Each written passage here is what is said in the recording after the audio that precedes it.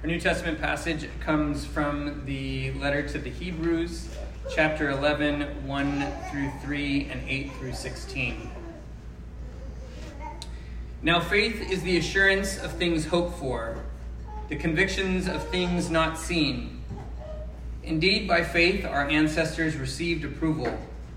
By faith we understand that the worlds were prepared by the word of God, so that what is seen was made from things that are not visible. By faith, Abraham obeyed when he was called to set out for a place that he was to receive as an inheritance. And he set out, not knowing where he was going. By faith, he stayed for a time in the land he had been promised, as in a foreign land, living in tents, as did Isaac and Jacob, who were heirs with him to the same promise. For he looked forward to the city that has foundations, whose architect and builder is God. By faith he received power of procreation. I wish the same for the two of you. Even though he was too old, and Sarah herself was barren, because he considered him faithful who had promised. Therefore, from one person, and this one as good as dead, descendants were born, as many as the stars of heaven, as the innumerable grains of sand by the seashore. All of these died in faith without having received the promise. But from a distance, they saw and greeted them. They confessed that they were strangers and foreigners on earth. For people who speak in this way make it clear that they are seeking a homeland. If they had been thinking of the land that they had left behind, they would have had the opportunity to return. But, as it is, they desire a better country, that is, a heavenly one. Therefore, God is not ashamed to be called their God. Indeed, he has prepared a city for them. For the word of God in Scripture, for the word of God within us, and for the word of God amongst us, thanks be to God. So, I wonder who blessed your backpack years ago. Maybe you didn't have a service like this.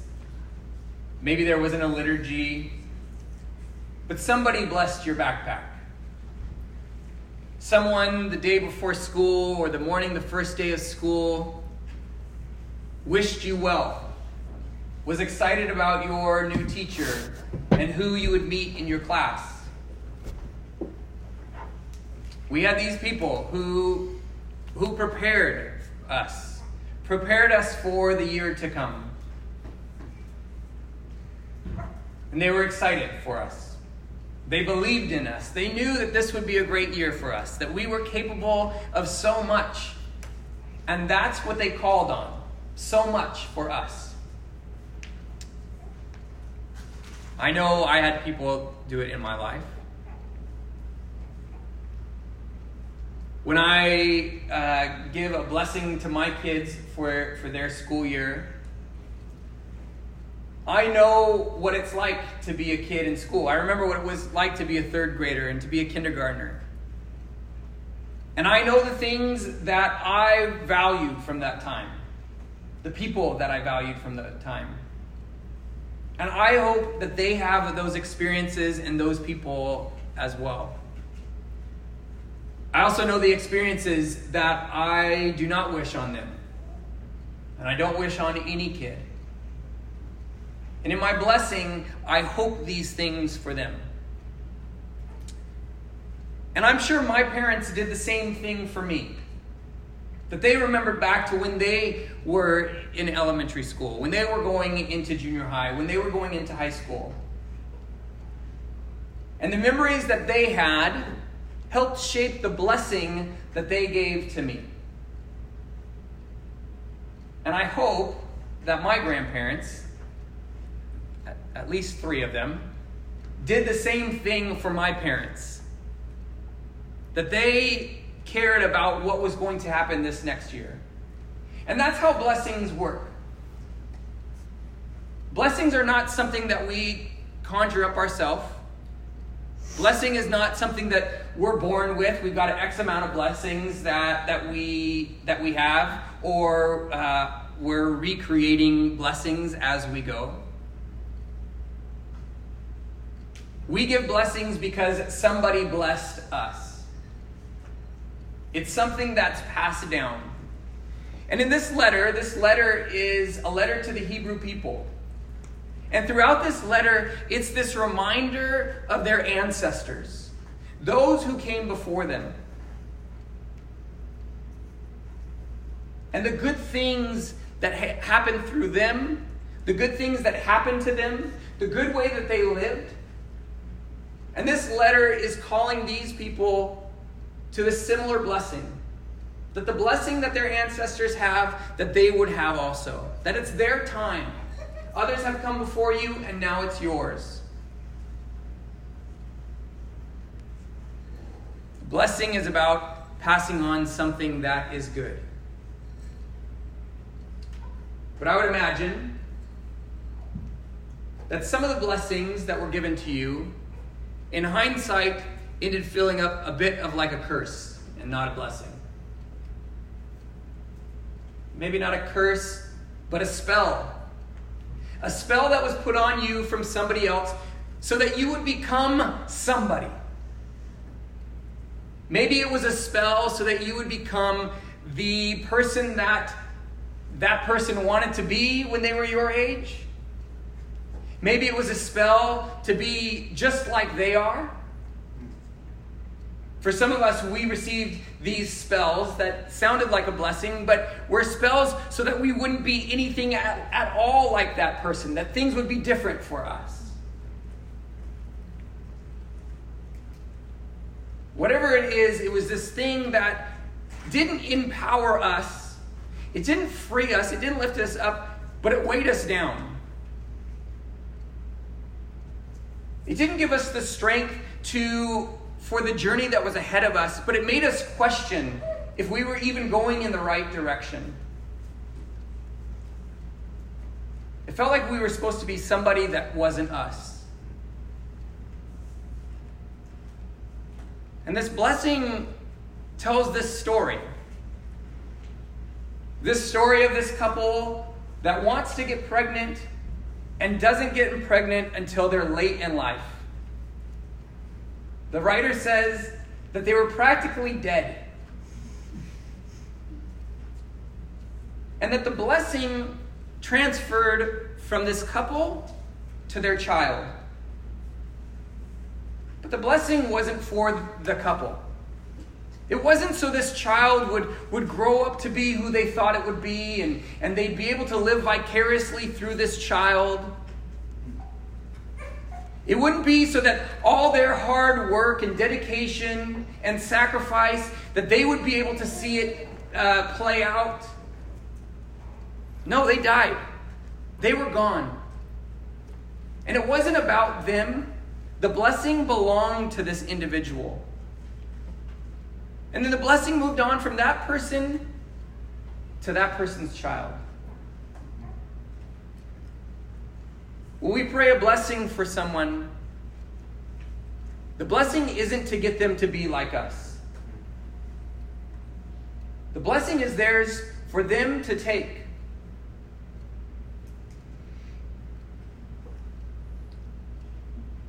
This passage talks a lot about this land that is to come. The Abraham and Sarah were promised this land. And it gives this line.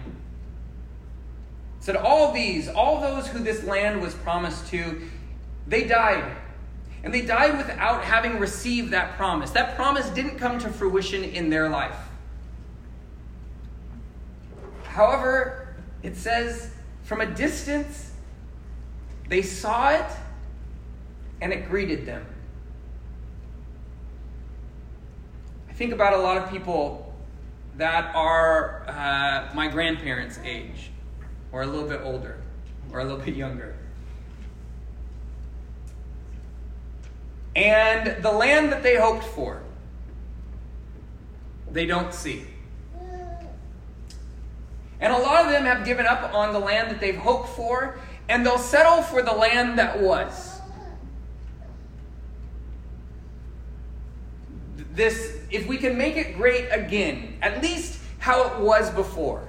I've given up on things getting better, but can we at least revert to how things were? Because back then, things worked out well for people like me. And we feel like we're doing something wrong if we're not fully experiencing this blessing.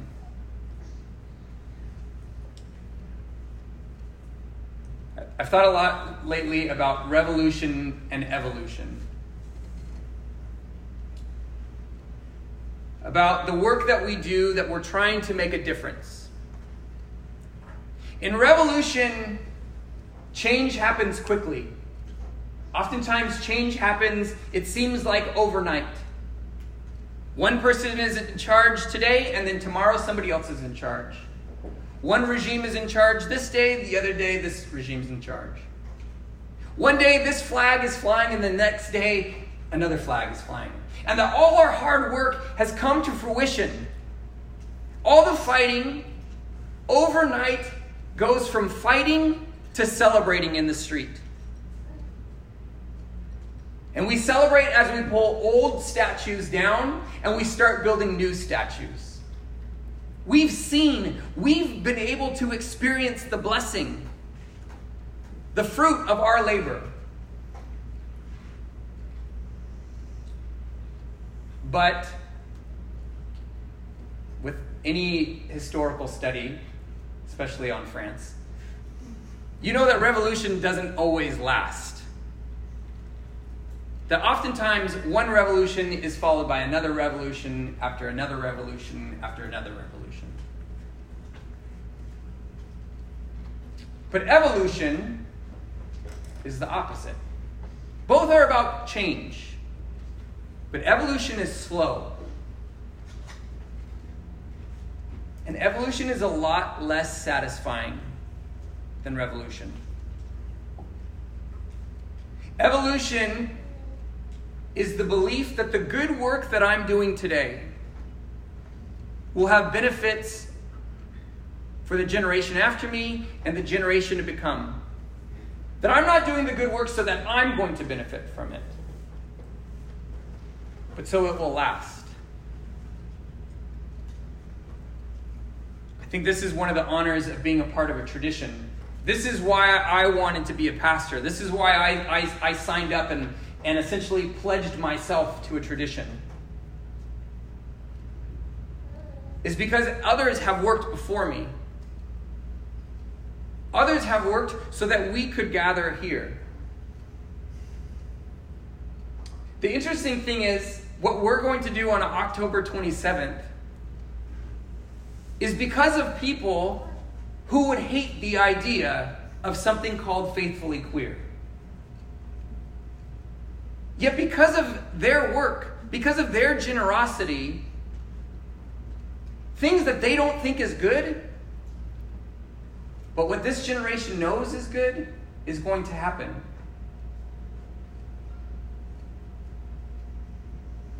I hope that you have people in your life that gave you a blessing. A blessing that started with your name. A blessing that was thought of you personally. That it was a gift for you. There weren't strings attached.